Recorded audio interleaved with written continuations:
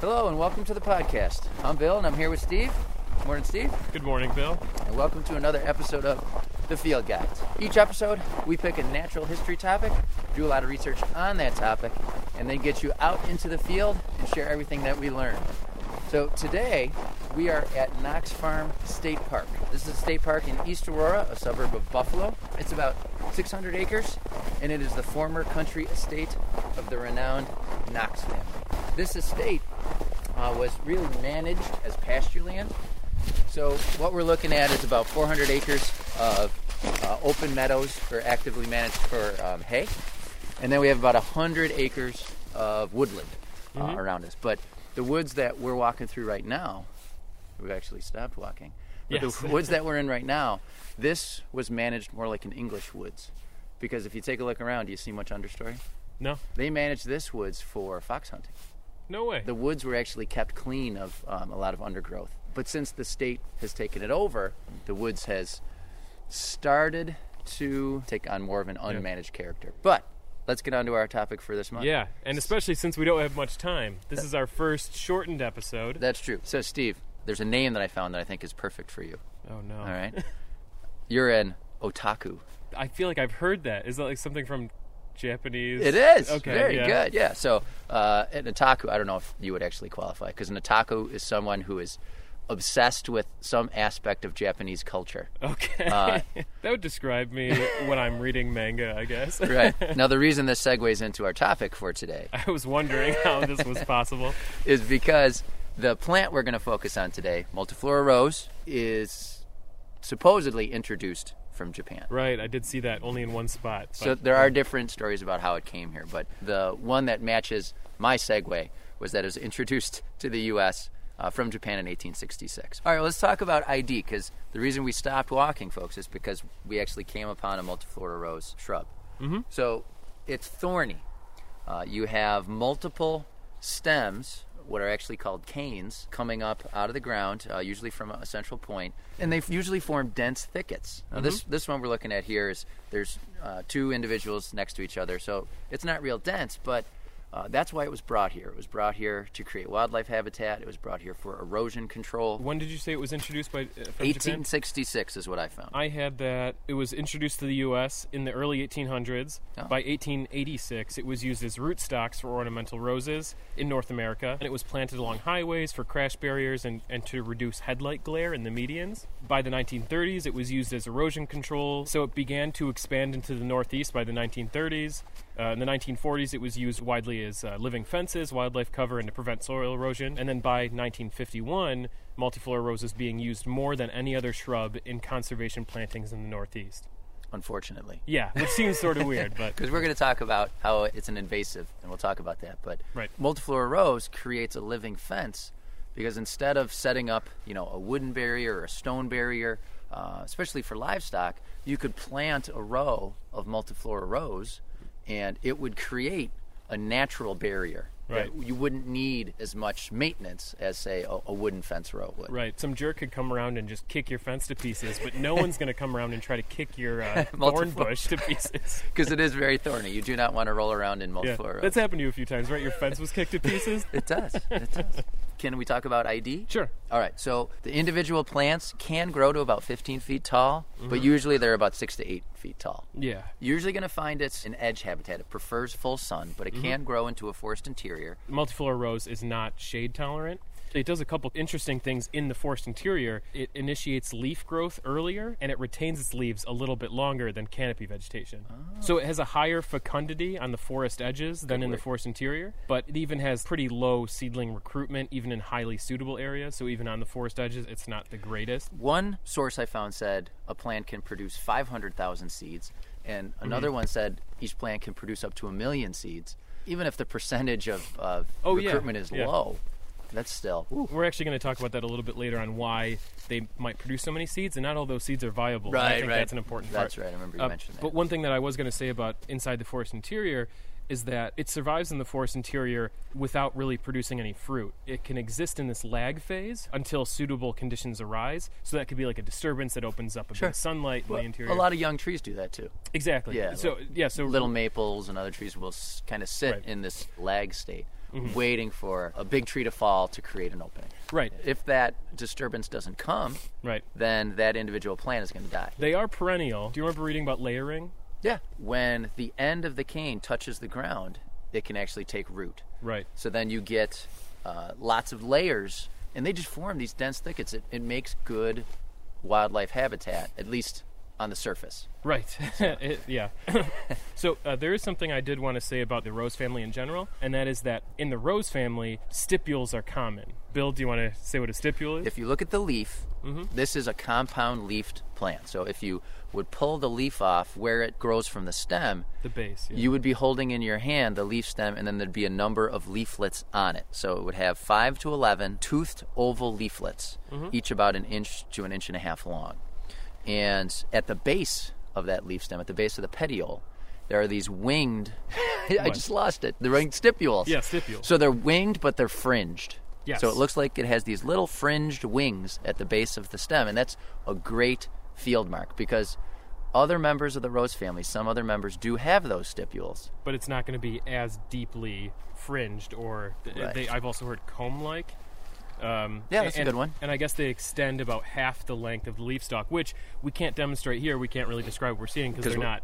We're here during the winter, folks. Yeah, so this is what we're seeing. So this is January. This is a barren, snowy landscape. Right. Yeah. So you were talking about the stipules. You were talking about the leaves. We talked about what the leaves look like. So Multiflora Rose, Rosa multiflora, what it translates to is many-flowered, and then Rosa is Latin for red. But these are not red. But when you get into genera like that, you can't use it so literally. Most species in North America are actually pink. They're not red.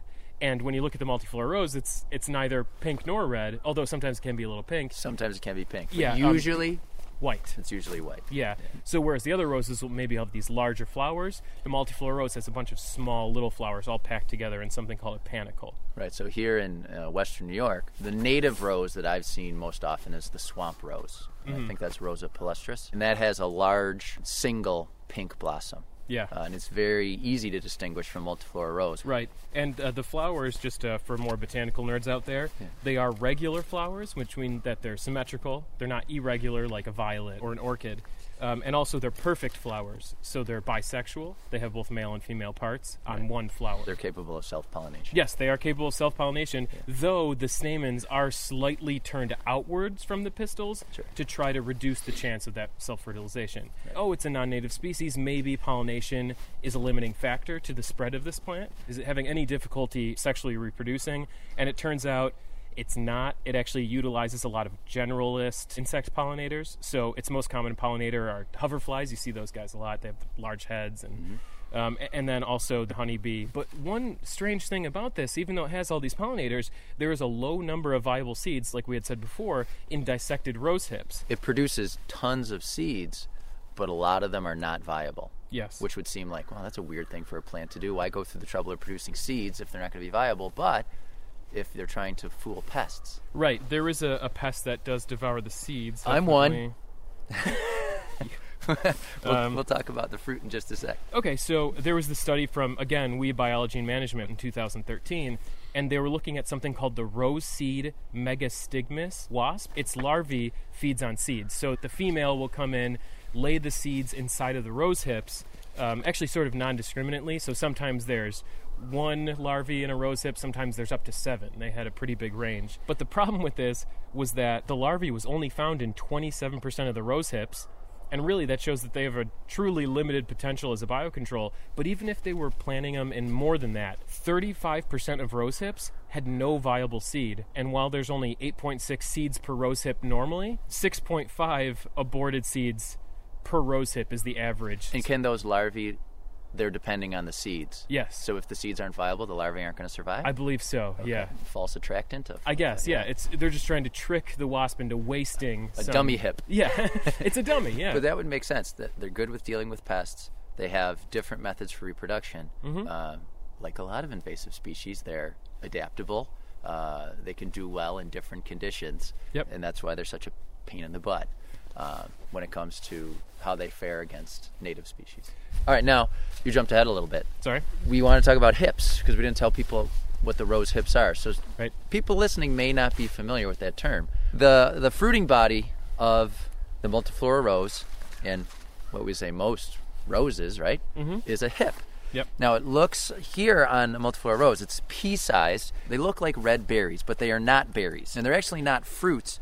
They're urn-shaped receptacles containing the fruits. Inside the rose hips, we say the fruits are in there, but they're not fleshy. They're dry, bony seed structures, and I'll let you share the term. It's an achene. Achene. And when you're thinking about an achene, I don't want to get into any botanical jargon here, but it's just a fruit that contains a single seed, and that seed is attached to the ovary wall in just one little point. Right. So think of maybe like a sunflower seed. A maple seed. Like a maple seed, like a maple samara, or even strawberry seeds. Yep. Those are all examples of achenes. Achenes, yeah. So some people think of like maybe the whole strawberry is the fruit. That's not true. A strawberry is like an aggregate fruit. Right. It's holding all these achenes together.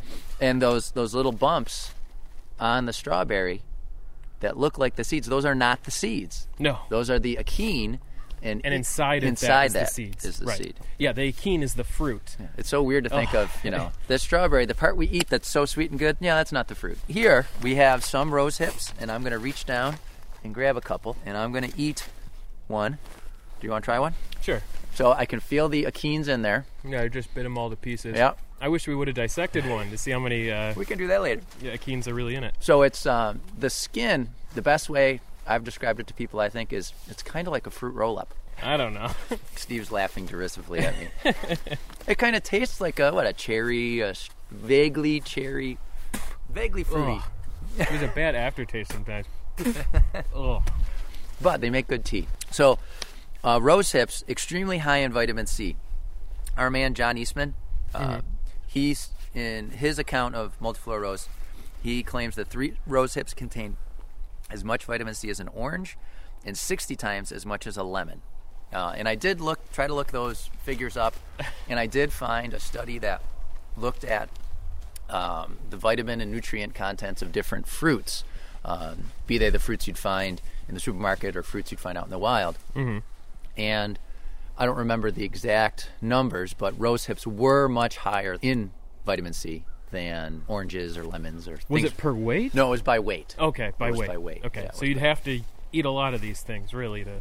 Well, right, because they're pea-sized. Right, so. they're very small. Yeah, let's try to find some more Multiflora Rose. Yeah, maybe we can find some with a ton of rose hips on it, because that's going to be important for some bird and mammal interactions. Yeah. Now, while we're on our way here, I just want to talk about one paper that I looked at. It was put out by the National Forest Service, and it was called An Assessment of Multiflora Rose in the Northern Forests. Mm-hmm. So this region of the Forest Service, if you can imagine kind of dividing our country up, if you took a section of it where the western end is the Dakotas, the southern end is like West Virginia, and then it goes up into the northeast. So it really is like a quarter of the country. Right, it's that's what they call the Northern Forest region. Okay. And in 22 out of those 24 states, they found Multiflora Rose on national forest plots. Okay. So they sent teams out just doing plant surveys looking for Multiflora Rose. And on average, Multiflora Rose was on a quarter of the plots. Okay. And here in New York State, it was present in 25 to 50% of the plots.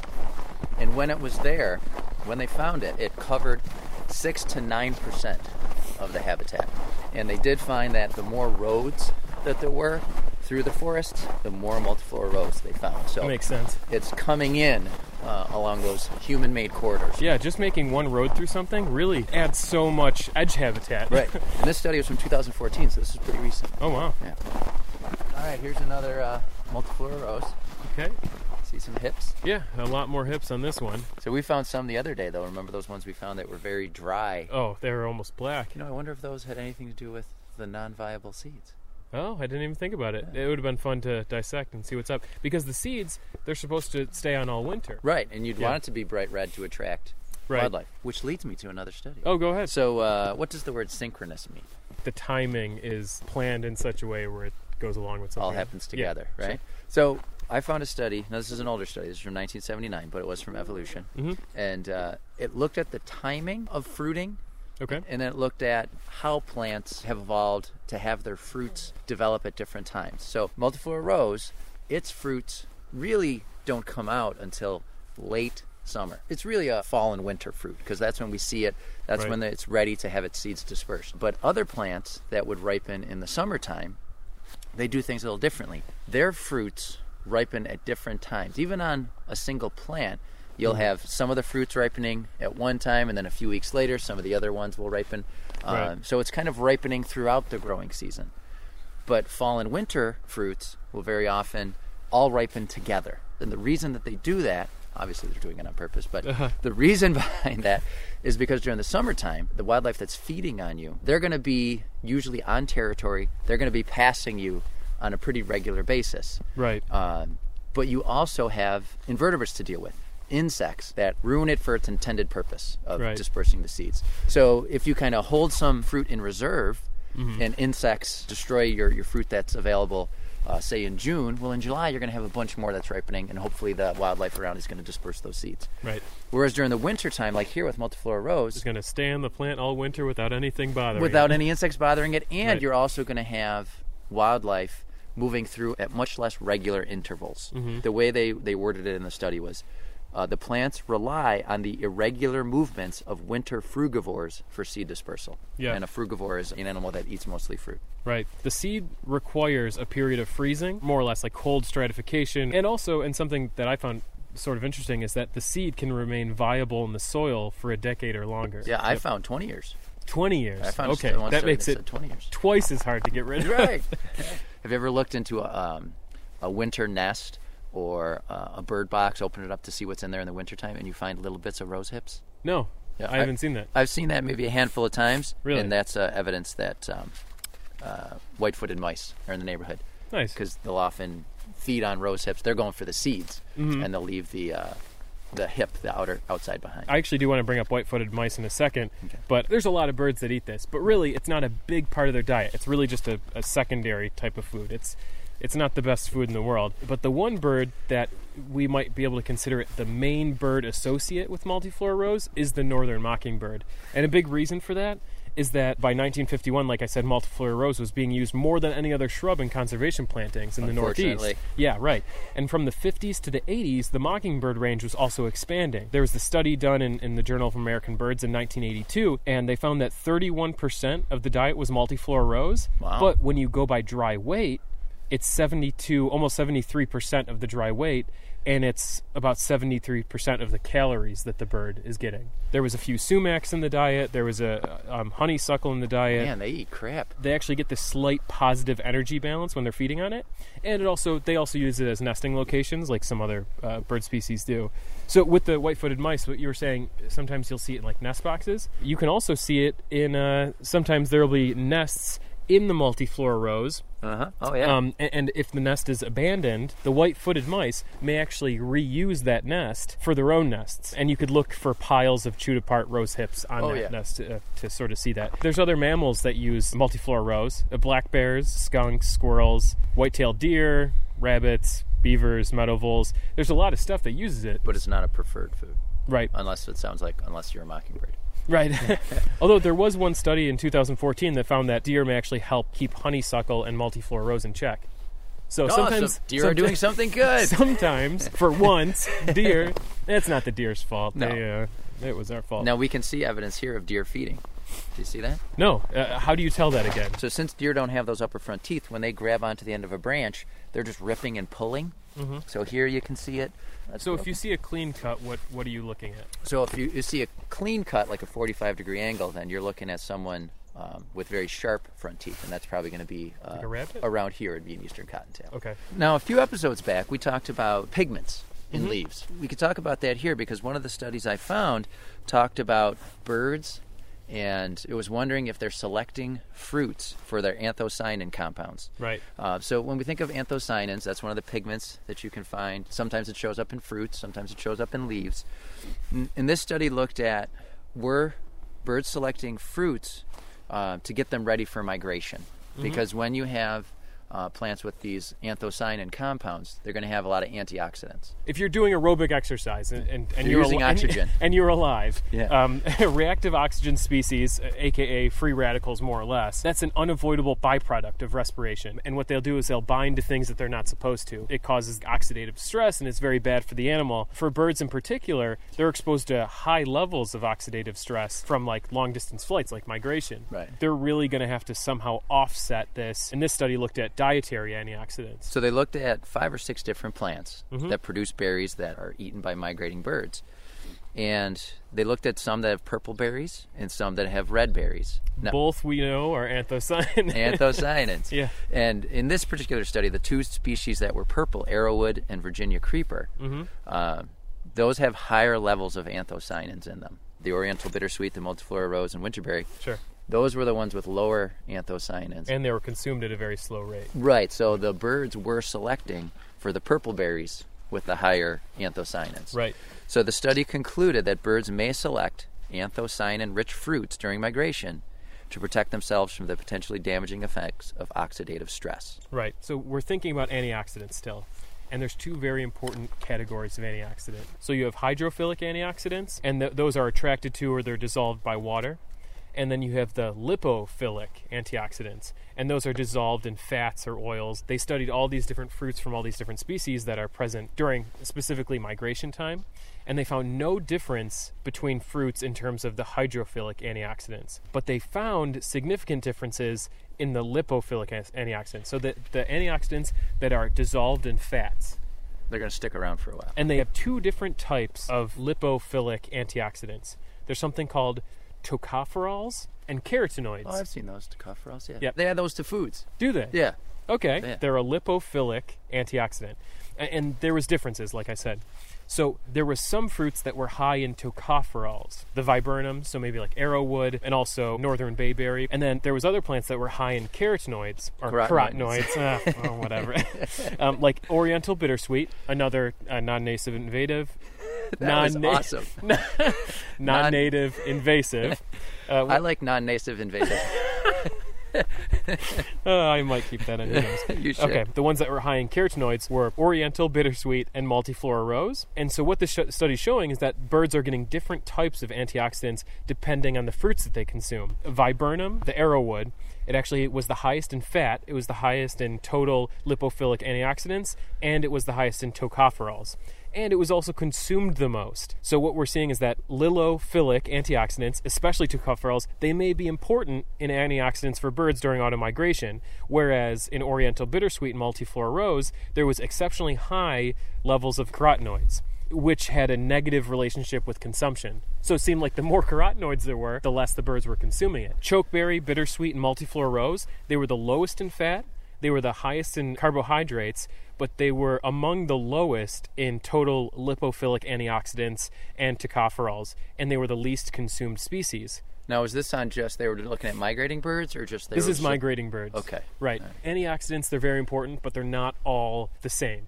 And they're not all valued in the same way. Yeah, because there's a lot of different antioxidants out there. Right. Birds may avoid some antioxidants to get other antioxidants. So. Yeah, because my study was just looking at anthocyanins. Right. They weren't looking at carotenoids or what are the other ones? Tocopherols. Tocopherols. Yeah. Okay. So there was another study from the Northeast Naturalist in Rochester. Birds need to refuel at their stopover spots during migration. Native fruits in this study had the highest fat, anywhere from 7% to 49% fat, which is a lot of fat. Yeah. This included different dogwood species, arrowwood, viburnum. Arrowwood comes up in almost all the studies that I find on this.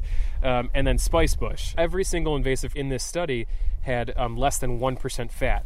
So this is like problem species like common buckthorn, Multiflora Rose, European cranberry bush, which I've never come across. And then you have some of the Lonicera's, honeysuckles. And another interesting part of the study was they looked at the water content. The lowest water content out of all the species was Multiflora Rose. That makes sense. Yeah, very low water content. Those hips are dry. But still, but surprisingly high still. It was 55.91%. water content. And then in Lonicera, it was 88.77%. Now that makes sense. Those are some wet fruits. Multiflora Rose, common buckthorn, and the Lonicera, the honeysuckles, they had very low consumption, whereas dogwoods and the viburnums, they were much more valuable than non-native shrubs. Not only did they have these higher fat contents, but generally they had higher water content, except for the Lonicera, which had the highest water content. And that's something that a lot of people don't think about in the winter, right? You lose water very easy. Every time you breathe out, you're losing water. Right, yeah, because the difference between the relative humidity inside your body versus outside your body, you're losing more water during the winter than you are in the summer. A lot of people don't think about that. That has nothing to do with what I'm about to talk about. So we just talked about consumptive uses, but there's just one quick thing I want to say about non-consumptive uses. You're going to talk about nesting. Yes, nesting. Yeah. And we already touched on this a little bit, but go ahead. There's something that we haven't been talking about and we need to talk about. Sure. And we got to get it in. And that is invasive species. Absolutely. Do you want to walk and talk? Yeah, let's walk. Okay, cool. Because I'm getting a little chilly. Oh, and you've always been on this side. Okay. Give the audience a little bit. Oh, Does that the sound better? 3D. That's going to be the most annoying thing to listen to. All right, go ahead. Maybe this seems obvious to some people, but I feel you need to make a distinction when you're talking about exotic plants that are not native. You can have invasive exotics, but you can also have non-invasive exotics. Right. Multiflora Rose is an invasive exotic. It tends to take over and form pure or almost pure stands of itself. Right. So it decreases the biodiversity of the habitats that it's in. And that's the big takeaway. Right. That biodiversity is going key. down. Yeah. We want habitats to be as biodiverse as possible. And Multiflora Rose isn't helping to make that happen. It's working against that. You can have exotic plants that aren't invasive. They're not going to decrease the biodiversity in a substantial way. Yeah. And you can even have invasive native plants. Like black locust trees, in certain conditions, can be an invasive tree, even though they're native. Yeah. So what we're getting into now in this last part of this episode is Multiflora Rose and its use as a nesting site. Mm-hmm. So we also got to point out that not every aspect of invasive plants are bad. Yeah. They can benefit some wildlife, like you said, the mockingbird, even though Multiflora Rose has spread across the continent. But does the mockingbird need to be up that far in the Northeast? Probably not. And is the mockingbird spreading because the Multiflora Rose is spreading? Or are both of them spreading because of some other change in the landscape? We could talk about ecological traps.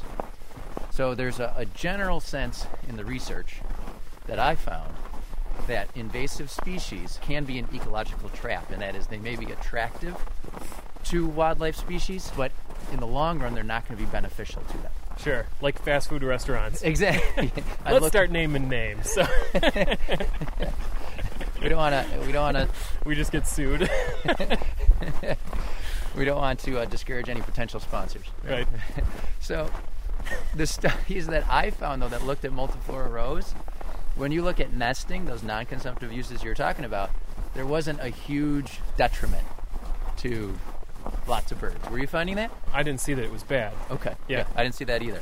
So why don't you introduce what you have? There's a few bird species that use Multiflora Rose for nesting. Northern cardinals, gray catbirds, northern mockingbirds. There's a study in northeastern Illinois. Okay. What they found was that when you increase the proportion of invasive trees, you decrease the relative abundance of both aerial sailors and ground nesters. Oh. So both nesting and just flying overhead. But shrub nesters showed a positive response towards invasive shrubs and whatnot. When you say positive response, do you mean they were choosing it to nest in, or they were successfully nesting in it more often? I believe it would be successfully nesting. Okay, all right. This sort of brings up a problem. If we have some species benefiting from invasive plants, what's going to happen when we just tear them all out, right? We have this renovation project. We're like, oh, we don't want these plants. We rip them all out. Suddenly, those birds aren't doing as well, right? Right.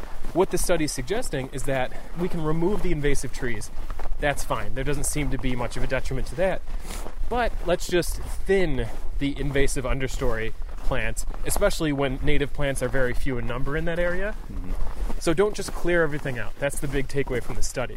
I think it's important to say that, yes, invasive species have many detrimental effects, but it's not so simple as we'll just get rid of them and then everything will be fine. Right, yeah, that's not a responsible management plan. What's wrong? Multiflora Rose, more like Multiflora Blows, right? So I'm not going to try to pretend like I like Multiflora Rose. No. You just have to be careful of when you're trying to deal with it, right? Right. So let me just sort of end on a little factual rhetoric. And I don't want to end on a positive note, like, oh, we can leave some of the Multiflora Rose.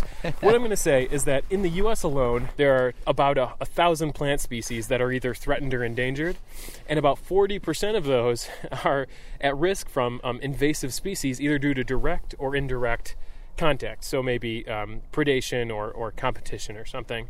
And I don't know, the only positive effect of Multiflora Rose is cover for wildlife. Right. Woo! There's lots of natives that provide cover for wildlife. Exactly right. Yeah. And I think that's an important part where, sure, there is some value, but there's still a problem there. Right. And we can't say, oh, it's fine. We just have to be careful of the way we manage it. We can't just rip it out. I feel like I'm making it sound easy, but it's a complicated thing, and we just got to be careful. It needs to be thoughtful. Right, it has to be thoughtful. I like that. So that's more or less what I have. Do you have anything more? Well, I think that's a good place to stop. Right. Because ending with Steve's speech, I think, is a... My beautiful Multiflora Blows speech. It'll be like the I Have a Dream speech in years to come. All right, so I think we want to end with a few things here. First, we want to tell people, check our website for Works Cited if you're interested in the studies that we've talked about.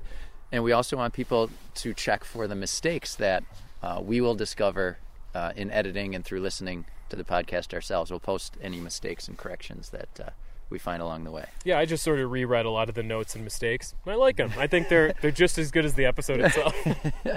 And then I also did want to encourage people to please leave a review on iTunes for us. Mm-hmm. I wanted to read one of the reviews that we have. So Steve didn't want me to read this because he's a humble guy. He felt like we're tooting our own horn. But I may be the most humble person out there, I think. But Jamie Jorgensen, he said, love these guys. This is my favorite natural history podcast. Each episode is packed with information, and I really love the feel that recording in the field gives. So thank you, Jamie, for taking the time to leave that review. And we encourage all the listeners to do that, too. I was a little suspicious. I was like, that is such a nice review. So I checked. I was like, we don't have any friends in common. Yeah. And that was a nice feeling. We reached out to someone that we don't know. So that's cool. All right, folks. So thanks for listening, and we'll see you next time.